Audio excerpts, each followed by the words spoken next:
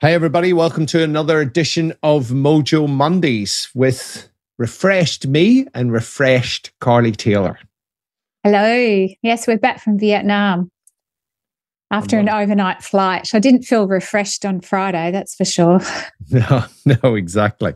But all good now after a very cool trip. Yeah, it was amazing. And I believe a little bit of inspiration from Vietnam for the Mojo Monday today.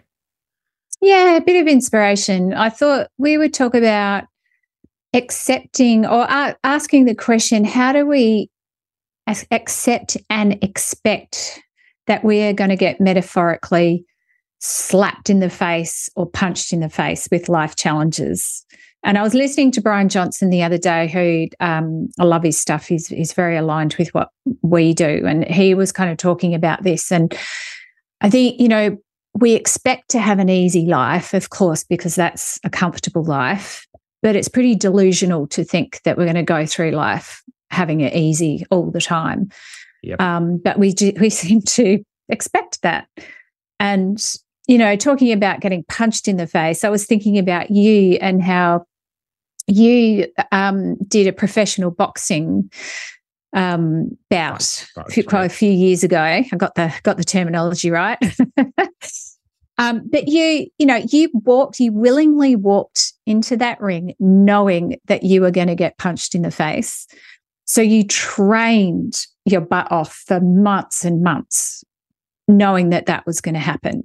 But you put the work in and you trained. And I think that's a really good metaphor for life. And that's the work that we do, is that we train ourselves so when we do get slapped in the face or punched in the face, we're ready for it. And we're ready for the discomfort. And I'm talking, when I say slapped, that's like the everyday stuff. So that's like, you leave your computer in a taxi. Or, somebody says something hurtful to you, or, your kids have left their lunch at home, all that sort of daily stuff that's a bit of a slap in the face and how you cope with that. And then the punch in the face is the big stuff. So getting diagnosed with a disease, or, divorce, or COVID, or, getting fired from your job. So how can we train ourselves so we're ready for that inevitable challenge that's going to happen at some stage in our life? Yeah, and look, it's a big one from the Stoics. This Epictetus said, we must not enter in lightly to that for which we have not prepared. I think he said we must undergo a hard winter's training and not enter in lightly for that which we have not prepared. And he was talking about life, right? So the Stoics were big on this sort of thing. And you actually mentioned there about people getting offended. It's been said that Epictetus, who was studying at Nero's court, the Emperor Nero. So Epictetus was hanging around the court, and he basically noticed and talked about that people would get wounded by minor offenses, and that they would get consumed by petty grudges. And for me, it's that little thing about human life, that when we have stuff easy, then the brain is always looking for negative stuff, right? And I think us being in Vietnam, we've traveled extensively, but our kids, it was a big eye-opener for them. And just seeing how tough life is, particularly when we were up trekking around the hill tribes and seeing like 3 and 4 year olds working, right? And so many kids working, it was incredible. It was. And it's that whole thing about now, because we have an easy life, relatively speaking, there's all this focus on people getting offended and expecting not to be offended. And it drives me batshit crazy, right? Just it drove Epictetus batshit crazy 2,000 years ago. That, you know what, this small stuff, you get, the Stoics said that we are all actors in a play, and that we should play our given roles well, right? So if we really think about what that means, is just that if you're actors in a play, and they talked a lot about fate and amor fati and love of fate, And it's just sometimes you need to understand that the universe gives you a shit sandwich, right? Sometimes it's a little shit sandwich, it's a slap in the face. Sometimes it's a punch in the face. But how do you play your given roles well at any time, right? And it's that little things about sweating the small stuff, and you know that then when people, and for me, this whole thing about trigger warnings. Now I'm just going off on a rant because you've set me up. Yes, you are. We're going off on a tangent now. Yes, we are. But this does my head in, all this stuff about trigger warnings, and there's trigger warnings for everything. The research is showing that trigger warnings make things worse. And if you think about it, if you're constantly telling people this could be offensive, this could be bad, you could be, what it does is it heightens people's amygdala, right? And even people who have gone through trauma, trigger warnings don't help. They actually make stuff worse because they make them avoid stuff. And so this whole thing of we are becoming more and more soft and having all of these trigger warnings, which actually serve, they're well-intentioned, but they're actually making stuff worse because then people's brains get hyper vigilant. Oh, is this going to be bad? Is this going to be bad? And it runs off this natural negativity, hardwired negativity bias that we have around survival. But when you're just then constantly focusing on the small stuff, and you know, getting wounded by offenses and these sorts of things, and consumed by petty grudges, it really is not helpful. Not helpful. And I do think, because you talk a lot about how we've never had it so easy, but we're struggling. You know, mental health is at its all-time worst, and you know, it feels like that.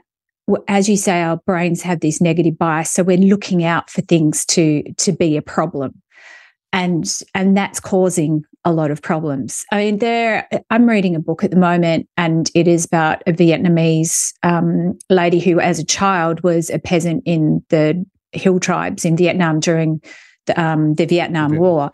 Now, she had incredible hardship. Like there was no food. They ate one small meal a day. They had to have, you know, when they had the warnings, they had to flee their homes when the enemy was coming, live in trenches. She had her house burned down. Now, she was forced to endure these hardships. And she actually has said that what it has taught her is how to be strong when you feel weak, or how to be brave when you are feeling afraid.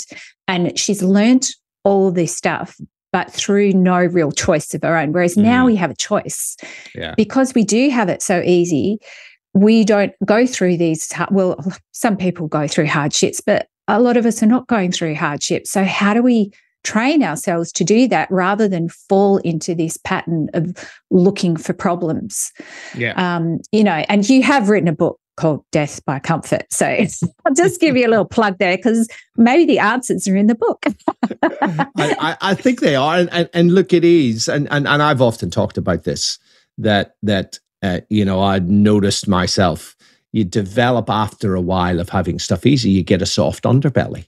And deliberate exposure to stress and challenge, right? And as Stan Beecham, who's been on the podcast, said, you know, we must take on as much challenge and responsibility as we can tolerate, you know, and Epictetus must undergo a hard winter's training, right? When we have life so easy, and it is friggin' really easy in Australia for the vast majority of people, comparatively speaking, right?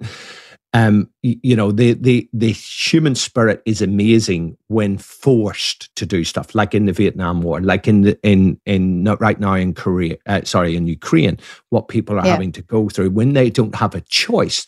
The human spirit is amazing.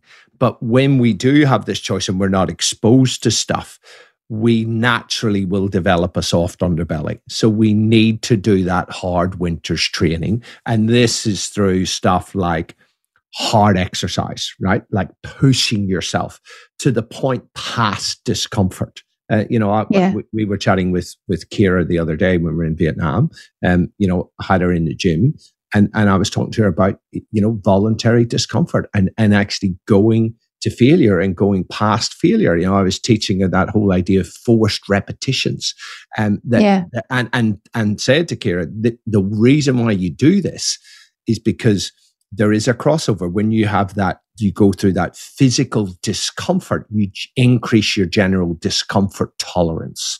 And that's the thing, is doing the cold showers. The reason to do the cold showers is because you don't have to. And now, a quick break for a word from our sponsors. Marcus Aurelius even talked about that. About physical training and cold water bathing to develop his character, because he said it is this character that you will need to face challenges in your life. Right? Because if you actually can't put that tap to cold for 20, 30 seconds, then how are you going to cope when the shit hits the fan? That's exactly what I say. And even when I talk about all the benefits of cold exposure, right, in terms of the impact on neurotransmitters, which is huge, the impact on the immune system, the impact on your antioxidant defense system. There's a huge amount of benefits for that. And then still I'll say to the audience, so who's going to have a crack? And generally about half say, yes, I'll have a crack, and half go, no, I'm not doing it.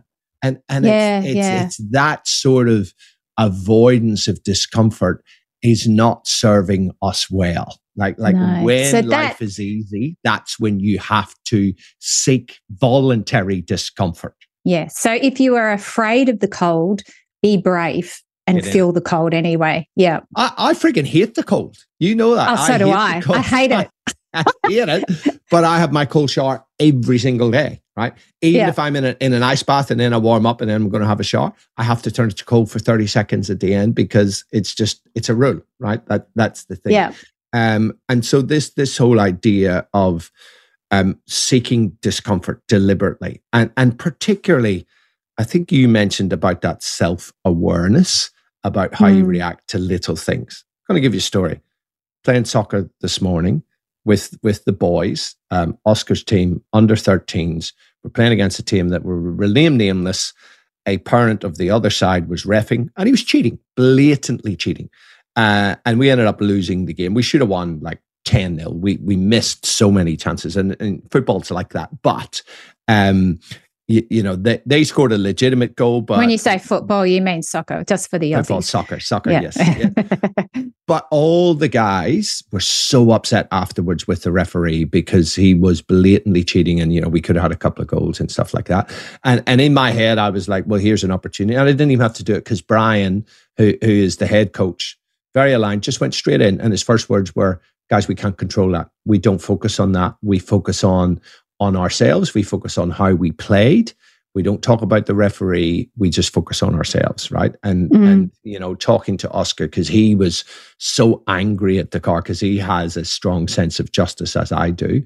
And I said to him, mate, you're going to come across this in life, right? And you can't spend time getting annoyed by it and stuff. So I had a little chat with him in the car. And then he showed me later that he put on a little message to the guys in the group. And I can't remember exactly what it said, but it was basically about, guys, let's not worry about it. We played well today. And it was just, we had a referee with bad character, right? Oh, did he? He did, yes. And so, but it's that sort of stuff, right? That you don't sweat the small stuff. You play your given roles well. Yeah. Bad shit and happens. You focus on what you can control, and accept the emotion that comes up, accept the thoughts that come up, because naturally you're going to get pissed off. But then you can recognize that, look at that and go, okay, this isn't helpful to me. What can I control right now? And that's just so important when you're doing this training. Is like, what can I control? I can't control that I'm afraid of the cold, but I can control that I put my hand on the tap and I turn it to cold. Yeah, absolutely. We all get to choose how we react to our circumstances. And to quote the Stoics, they said that even situations where you can't control anything, you still can control how you react to your circumstances. And you can look at bad stuff as an opportunity to practice a virtue or to sharpen your character, right? Yeah, yeah. And that starts with self-awareness, doesn't it? Because recognize how you react, whether you get slapped in the face, whether you get punched in the face, what's your automatic reaction? And that's okay, that'll happen, but then you actually can control what you do next. You don't have to go into that spiral of that reaction. So that's where focusing on what you can control and then taking that next step. Absolutely. So I think the lesson for this, I think given everything that we said, is to just be aware this week for the listeners about how you react to things and whether you're overreacting in the big scheme of things, right? Comparing your life right now to the Vietnamese in the Vietnam War or Ukrainians right now, and the small stuff that you would normally sweat is just look for that as an opportunity to have a different reaction this week. Yeah, and take a cold shower every morning. Yeah. Especially I better start tomorrow. Especially if you do not like the cold. Yes, like me. That's it for this week, folks. So we will report back next week when Carly's had 7 cold showers out of 7 this week. And we'll see how we go. All right. See ya. Catch you next time. I'm cold already.